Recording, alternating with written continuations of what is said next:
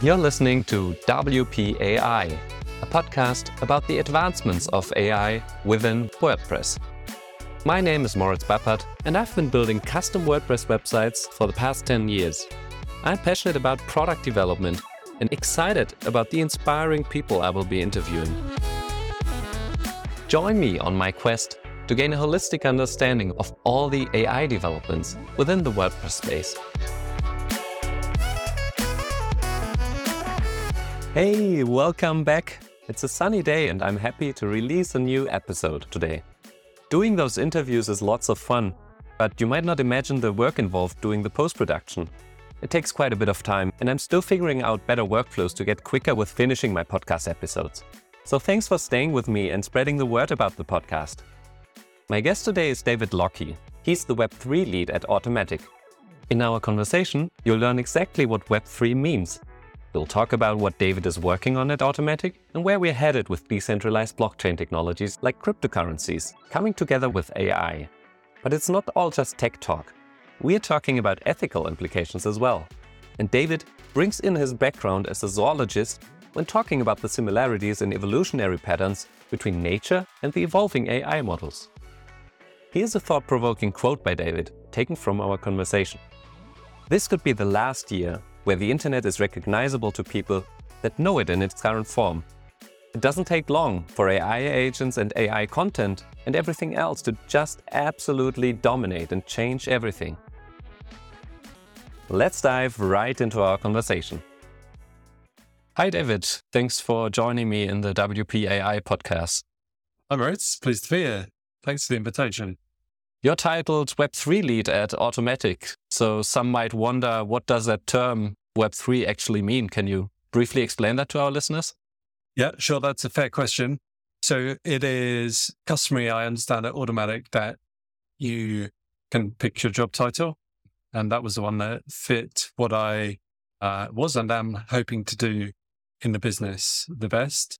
So Web3 is a family of technologies that have emerged from cryptocurrency and blockchain, but now incorporate adjacent technologies as well. I guess like the common theme is decentralization. So how can you build trustless, public, open cryptographic systems that let people do stuff, whether that is to have identities or to communicate or to conduct financial transactions, all through native internet technologies rather than through a centralized institution, whether that be a private or public one. Are there any specific examples nowadays that already build upon Web3 technologies? In general, there is loads going on in the space for sure. Generally, you have to go through a centralized organization, like a business, to buy cryptocurrency. So you might use a Coinbase or a Kraken or somebody like that. But once you have that, then you can do pretty much everything else without ever needing to go back to a central authority. But there is still a lot of Web3 infrastructure that does still rely on centralized parties. So I'm not going to get into the nuance there too much of what runs on AWS or Google Cloud and which sort of centralized companies control critical parts of Web3 infrastructure like RPCs and everything else. But generally speaking, once you've got cryptocurrency, let's say Ethereum on chain, then you can do a bunch of things with that. So you can buy yourself an ENS name, which is a little bit like Gravatar for Web3. So you can say, this is my username.eth. You can send that cryptocurrency to anyone else with a cryptocurrency wallet. And you can do that wherever they are in the world at any time and in any amount. You can trade your Ethereum for any other cryptocurrency where you can find an exchange that supports those. And those are through decentralized exchanges as well as your Coinbase and your Krakens. So examples of decentralized exchanges would be like Uniswap or Orbiter Finance or something like that. So you can take your money and change it, and you could change it into a new cryptocurrency, or you could change it into a stable coin, so something that represents a dollar. So that's really useful for people that want to trade with crypto. You can also buy stuff. There are a bunch of merchants all around the world who will accept cryptocurrency for standard goods. So you can pay for a VPN or hosting or gift cards or generally travel, premium luxury, high-end good, anything from a Lamborghini to a Rolex to a private jet to a nice hotel. Generally, you're going to find somebody that will take your Bitcoin or Ethereum in payment for that. But you can also then buy digitally native goods. So that's going to be things like NFTs. So you can go to an NFT marketplace and you can buy something that you think is cool for whatever reason, because you like the community or you like the artwork or a combination of both. And then from there are just a myriad paths that you can go down, whether it's financial, whether it's community, whether it is content creation. And I guess this last year, I've seen a lot of activity around what I'll call social-fi, decentralized social networks. So things like Mirror.xyz or Lens Protocol, where you can not only have your own profile, but you can connect with other people, you can post content, and all of that is done on chain. So yes, there is a bunch of stuff happening with Web3. Hopefully that wasn't too long an intro for you. So the main point of Web3 technologies is decentralization. Did I get that right? Yeah, that's the core principle. Otherwise, if you don't think decentralization is important, then crypto is generally a more expensive and complicated way to do most things. Nice. So can you tell us a little bit about what got you where you are today? Like your position at Automattic, we can talk about that a little later as well. But what's been your history as an entrepreneur or as someone doing business and specializing to what you are now? Thank you. Yeah. So I guess I'm quite old. It's worth saying that. I'm mid-40s. I've been in the WordPress space since sort of 2006 was probably when I first installed WordPress. So I was working at an internet startup with some friends out of university. I was building static HTML sites for friends and family to earn some money on the side, having learned how to do HTML through my job. And I suddenly realized that templating would be really useful rather than having to edit like 9 different HTML files every time you wanted to update a header or footer. And so I had to go from this sort of relatively simple, like raw HTML approach to needing a server and needing a kind of a server-side programming language. And honestly, at that time, with my kind of brute force approach to programming, WordPress was the only thing that I could get up and running on my Windows laptop. So I started then building WordPress sites for friends and family outside of my job. And then I realized I could probably just do it as a full-time job. So I did that. And I freelanced for 2 years or so, got pretty busy. In fact, busy enough that I decided that I should start an agency and employ some people to help me because I was doing a lot of hours and it was all just getting a bit too much. And I also had this entrepreneurial WordPress idea as well, which I did in parallel, which is probably another story, but it was like big data for WordPress. Eventually fizzled out. So then I turned all my energy back to the agency after a couple of years of doing 2 things. And the agency then started to grow quite rapidly. And we ended up being about 65 people by, I guess that would have been like 2017. So pretty big, doing some really interesting work for global brands like Bacardi and Sage. And yeah, and then COVID hit and we were, I guess, badly positioned as an agency in a bunch of different ways. And I decided that was a good time to stop doing agency. I went to work for the business that bought Pragmatic. That was my agency for about 18 months. And after that, joined Automattic, having realized that I loved WordPress, but I was also deeply compelled by crypto. Let me just give you the crypto origin story as well, very quickly. So I walked into the office one day and one of our devs, a guy called Nick Fushadi. Hi, Nick, if you're listening, thank you for this morning's incident that I'm about to recount. So he was in before me and he had something that looked like New Relic up on the screen, like an APM, graphs and activity happening. I was like, oh, wow, that's cool. Which client is that for? And he's like, oh, no, this is my ETH miner at home. And I was like, you're what? And he explained he was mining Ethereum on a box back home and he was just monitoring it from his workstation. And suddenly it just clicked for me. I mean, I'd heard of Bitcoin, I'd kind of heard of Ethereum, but it was really that juxtaposition of seeing something that looked very familiar to what I knew, this like APM style interface with money. And at that point, I think I just realized very quickly that internet native money made sense. And that this talk I'd heard about Bitcoin and Ethereum, it hadn't gone away. I'd been monitoring it in my subconscious and it wasn't going anywhere. And so Nick very kindly taught me basics, and I just went down a super deep rabbit hole from there and just haven't emerged since. Nice. Cool story. At Automattic, what are you currently working on, or what does Automattic envision? What kind of role to play inside the Web3 space? Yeah, that's a good question. So what we've done so far is welcome some crypto payment processing partners onto the WooCommerce.com marketplace. So my home team is the payment partnerships team within WooCommerce. So we look after our relationships with Stripe, PayPal, all of the payment processors you'd use on a day-to-day basis. We, until I joined, did not have any crypto payment options on the marketplace.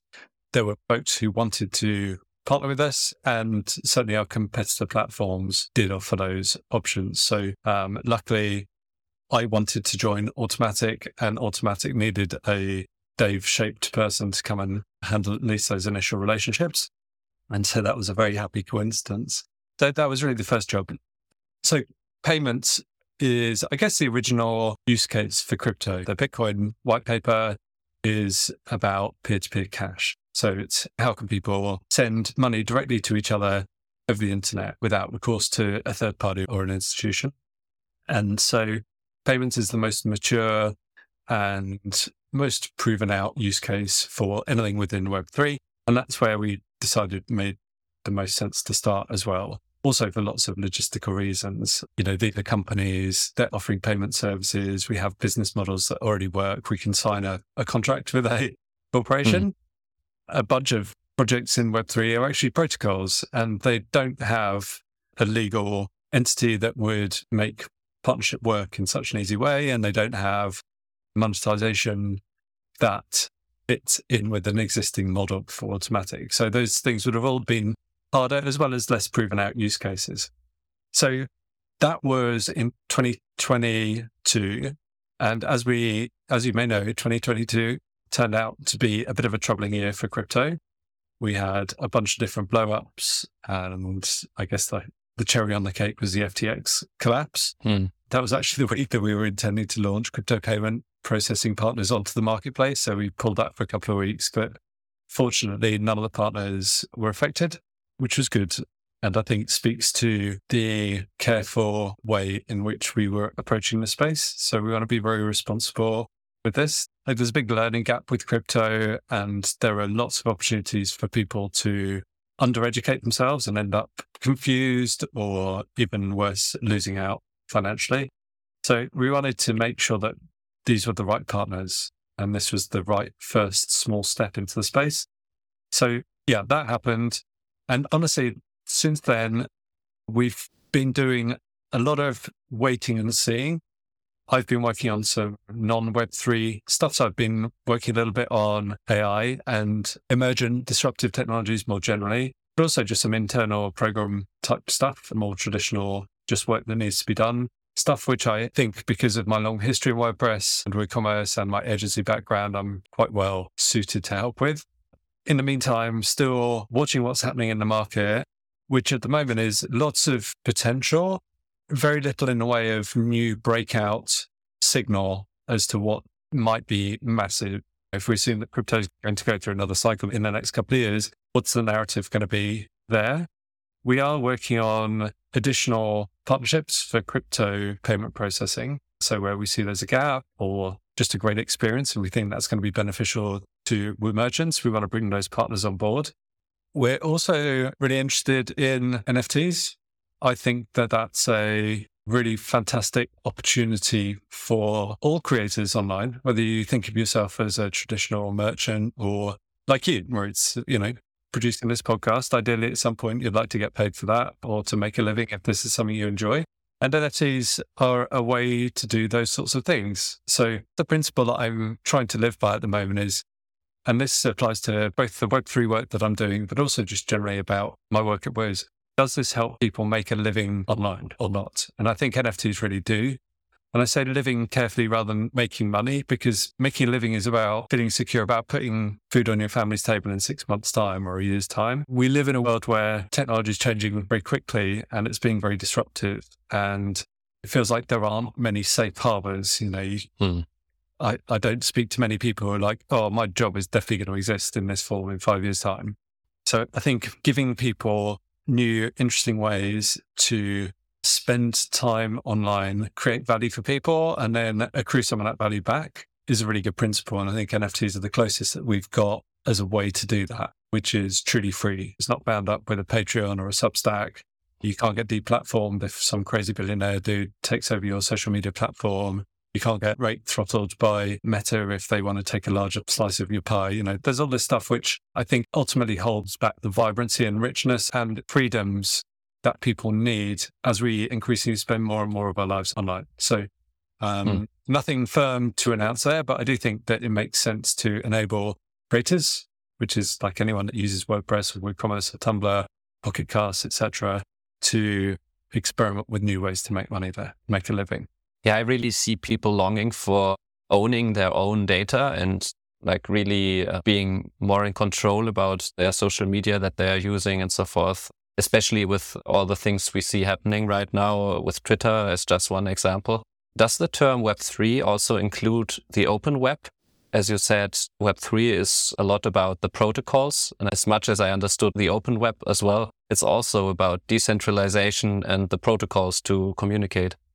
Yeah, good question. So yes and no. So I don't think Web3 is necessarily anything sort of brand new. It's more like an evolution of the way the web has always been. You know, the web is a decentralized, like TCP/IP is an open protocol, email is an open protocol.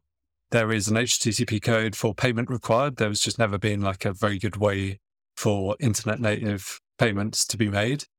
And so as we've seen the huge success of open source, through projects like Linux and obviously WordPress and WooCommerce and Apache and a whole bunch of things that we just rely on in our society and a lot of us for our living, this is just the next evolution of that, where we take, I guess, the implicit value and start making it explicit with tokens.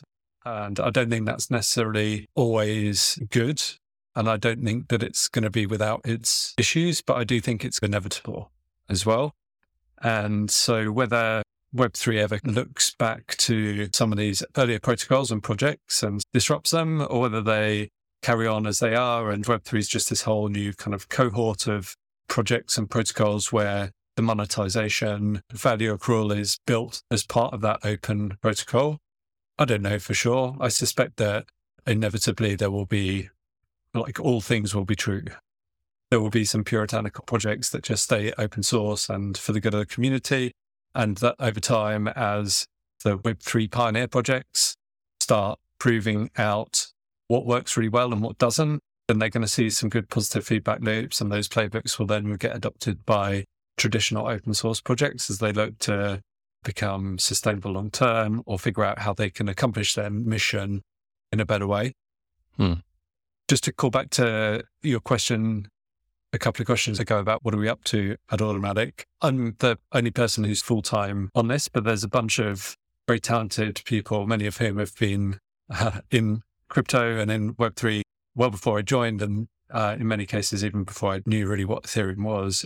Like any technology business, there's a bunch of interesting ideas floating around.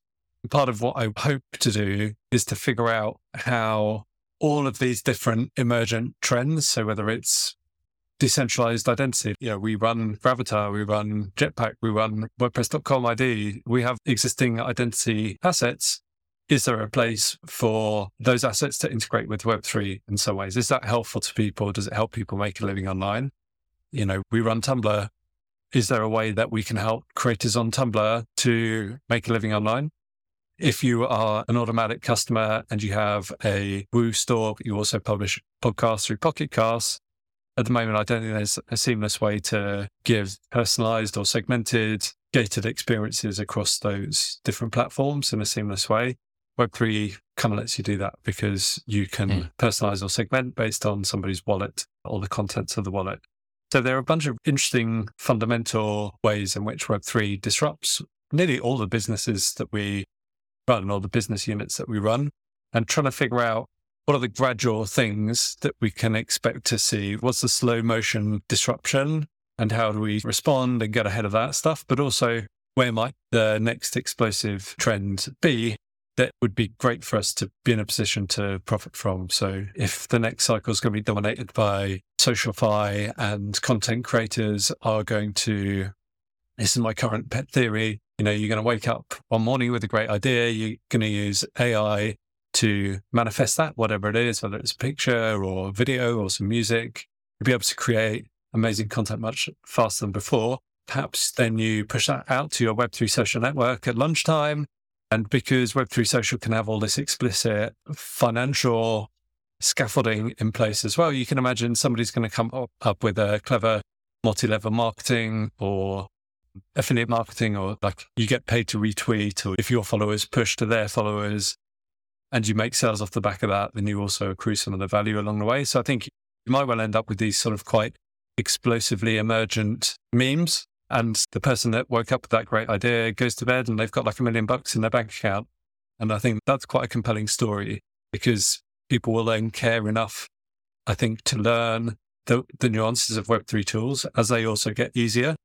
And people are just getting more used to relying on more social networks as Twitter's kind of driving itself into a wall, at least in some ways. I don't know whether we go back to single massive social networks or we continue on this trend of there's just more social networks and more private communities online and people just disperse a little bit. But yeah, I think something like that, mixing in how do you make money, how do you leverage social network effects is pretty compelling. How we get from where we are now as a business to being able to participate in that, I think that's the work. And I'm not saying, don't take any of that as, this is what Automattic's working on. It's not. I'm just talking through trying to shine a light on the different challenges that present to us as a big Web2 business that has a lot of responsibility for a lot of people's livelihoods as it is at the moment. How do we bridge from there, up to what the status quo might be in 2, 3, 5 years? Because we're here for a mission. Our mission is freedoms, to give people freedoms online. And we make money to make more movies, as Walt Disney said. So we need to make sure that we are responding to the broader context of the web and building for the creators of tomorrow as well as the creators of today, and building the right things at the right time for the right people, and doing so in a responsible and fun way is the challenge. We don't want to have too much resource into building something and it was the wrong bed, or it's too early, or it's badly executed. And when there's no clear kind of breakout narrative, which is what happens during a bear market, then it's hard to make those sorts of bets. And I think the best you can do is to have good hygiene and to maintain a good posture. And where you start to see a bit of movement, lean into that a little bit and just make sure that we're learning through participation. We're talking to people in the Web3 space. We're thinking about how our different products and our overall business stand to be impacted. And the same goes for the businesses and livelihoods of our creators. And that's an interesting perspective that you told us about there, enabling the creators to come up with ideas or content much quicker than they were before without all the AI technologies. I would be interested in hearing your personal view on all the AI hype. What's the thing that you are personally excited about? Right. Good question. So it feels like we're with frothy in the market cycle of AI, but I'm not sure that we've even really got started yet. We're sort of 6 months in and we are just feeling our way around the basics at the moment. If you're using AI, then you're probably using it in a pretty unsophisticated way. And the tools that are out there, a lot of them are cool, image generation or content generation or triaging support requests, doing better suggestions of related content. All that stuff is like easy mode. But it feels like that's still where a lot of this is, with finesse. And don't get me wrong, those things are still absolutely mind-blowing and they are incredible and they're generating loads of value, and rightly so.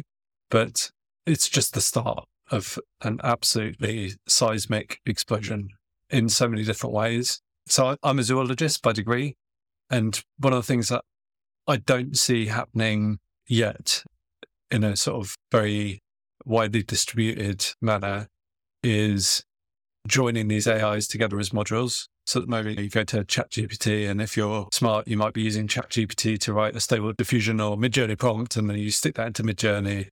But it's pretty rudimentary. And the human brain is kind of similar, right? So we have this reptile brain that does thermoregulation and fight and flight and eating and mating and all that kind of like basic, just a four-legged animal trying to survive stuff.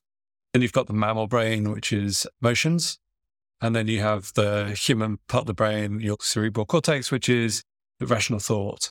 And it's not that now we've got the human brain, the other parts don't matter.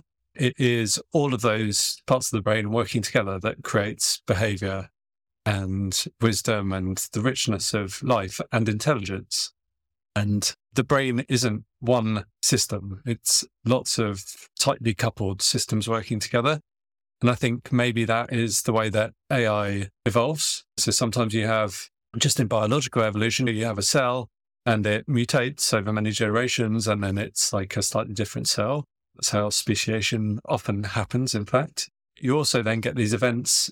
Then Mark Garlish, he wrote this book, and the theory was that like one day one cell came along and it ate another cell, but it didn't kill the other cell. The other cell just ended up living within that cell. And then you've got like a much richer organism because it can both produce energy from sunlight and it can move, for example.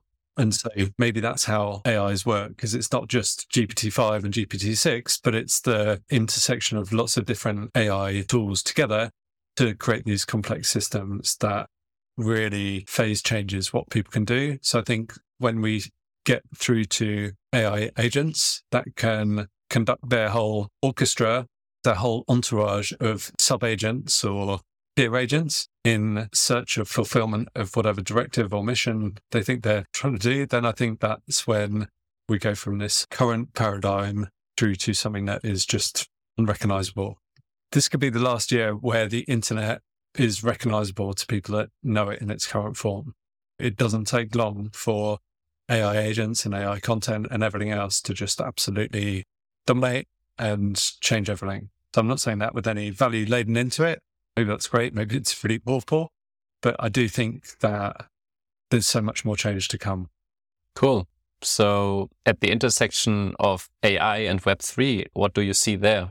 Is there even an intersection? Where do they come together? Yeah, it's a good question. And I think, yes, all technology is convergent because of the internet. So if you have intelligences on the internet, then at some point they're going to want to do financial transactions. And the current banking system, the current non-crypto financial institutions aren't set up to do that. GPT can't go and get a bank account.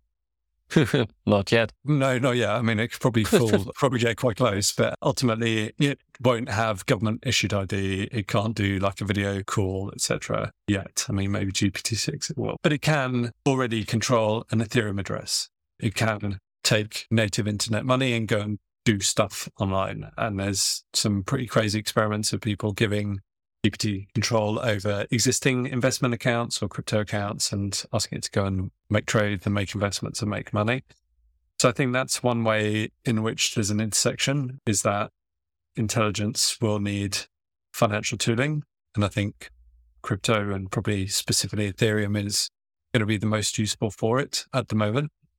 I think there are other interesting intersections as well. So AI and Web3 aren't the only disruptive technologies around at the moment. Obviously, Apple's vision was pretty mind-blowing earlier this year.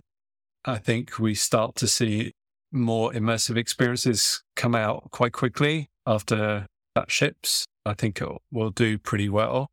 So if you take like a 5-year time horizon, then I can easily imagine that a lot of people are accessing the web through this immersive experience a lot of the time. Whether it's just because movies are so much better, the media experience is so much better, or because work can be so much more productive. And when we think about how do you take the existing content of the web and transform it for more immersive experiences, I mean, yeah, okay, there, like step one is you put a virtual screen inside your vision, so you can look at a bigger screen and it is wherever you look. But that feels kind of rudimentary as well. It doesn't feel like we are making the most of that medium just to recreate a screen that's outside. So how do we get all of this content that's been created, the sum total of human creation to date, and transform it into 3D or immersive experiences? I think you need AI to do that at scale in a personalized way And that's a really interesting opportunity for creating new experiences. But then how do you monetize these new experiences that will be so different from the old ones? Yeah, maybe it's through existing fiat payment processes, but the trend seems to be that everything is more global, more real time, and just more digital. And so just the basic principle that there is internet native money that can be programmed, it's fast, and it's cheap to make transactions. There's a very good chance that those experiences will be paid for using crypto by at least a significant proportion of people, because they may well have also earned their money in crypto because they are also creating experiences or contributing as well. So you can imagine you might go about your daily existence, contributing here and there, and in the evening you spend your tokens on watching a movie or something like that. I mean, that's a slightly dystopian paycheck to daily paycheck vision of it. But just in terms of thinking about this is less like you get a bunch of money from somewhere and then that lasts you a month and you spend it in these ways. I think the future of finance is much more fluid, and that you're earning money from different places and you're spending it in different places. And you've probably got an AI agent that is doing some of that stuff on your behalf as well. So you give your browser a monthly budget and it bypasses these paywalls and makes these donations, etc. I really hope one thing that happens is that we start to see a bit of a decline in the mental load that is on people. Technology and the internet, like everything is just, it moves at such a pace. People are kind of overloaded, and we see that manifest in lots of different ways. And at the moment, it's quite asymmetrical, right? We now finally have some of these AI tools that can help us in our daily lives, but until this year, really, it's all been, the corporations have the AIs and they can use them to make our experiences better day to day. We don't have an AI agent that is acting on our behalf and making sure all the bills are paid and the insurances are up to date and all this sort of general life admin and hygiene stuff, let alone all of the filtering out of like what are you actually going to be interested in from this Twitter timeline or across your different social networks, or what's this thing you should really be paying attention to that's really aligned with your values or your interests or is an important life event that you just haven't seen yet. We don't really have those yet. Like, I don't feel like I've got an AI Dave that has got my back and is helping me out every hour. So that's one of my hopes, is that we get to that point where I've got an AI that I can trust and it just makes my life easier and better. That would be great. But I think this comes down to something that I think people get wrong about AI, which is that they imagine that there is a fixed amount of work to do in the world. And that if AI is doing it, then what will be left for the people to do? And I think that's just a fundamentally wrong view to have. When I look around at me now compared to me before I had a smartphone, I am maybe 100x more productive and efficient with my life. Like, have I got less to do? Is there less work to do? Like, no. So we are already augmented, and yet there continues to be many, many important things that we need to achieve in the world, whether it's like environmental, whether it's social, whether it's science, whatever it is. There's always going to be incredible new stuff to do and important work to do. And so I try not to be, whenever I'm feeling a bit anxious about like, oh my goodness, will my job be disrupted in a year or two? Well, yeah, if I sit my bum and don't do anything, then probably. But I'm lucky that's not my nature. I love exploring, I love innovating, I love finding new stuff, new solutions, creating new value, finding new work to do in some ways, I guess, as well. Interesting. So we've touched upon lots of exciting future visions with all the AI technologies, but of course also some of the threats or problems that are going to come up. To wrap up our interesting conversation, what advice could you give to all the makers out there trying to get their foot in the door, building products in the AI space? Like, what's really valuable to build there? What will outlive the current hype cycle? That's a good question.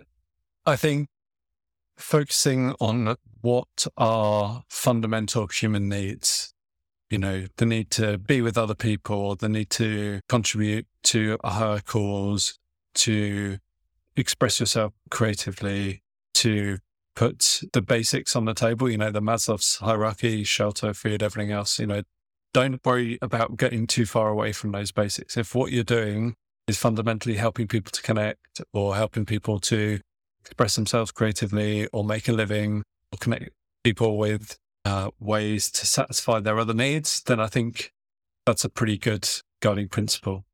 Cool. Thank you very much for the great conversation, Dave. It was great having you. I appreciate the opportunity, Maurice. Be well. Take care. Goodbye. Thank you for listening until the end. Here are the key takeaways from my conversation with David Lockie. Web3 is all about decentralization. Blockchain is one of the key technologies on which most of Web3 is built. David envisions a world where AI agents act on their own, buying, selling, and trading in the Web3 space. Through the convergence of AI and Web3, we're starting to see content creators produce and distribute their content faster than ever before, resulting in immediate financial benefits for them. However, David sees AI as still in its early stages, with much more sophisticated applications on the horizon. To survive the current hype cycle, he urges founders to focus their products and services on basic human needs. These were just a few aspects of the topics discussed. If you enjoyed this episode, please leave me a review on Apple Podcasts or Spotify and share this episode with your friends. I'm always happy about your feedback and questions. Simply send me a message on LinkedIn. And please don't hesitate to tell me which topics or guests you'd like to hear in future episodes. Next week, my guest will be James LePage. He's building a startup around an AI tool for WordPress developers. He'll walk us through the steps and difficulties involved in building your own AI solution. Don't forget to subscribe to get notified about the upcoming episodes. Until next time, your host, Moritz Bappert.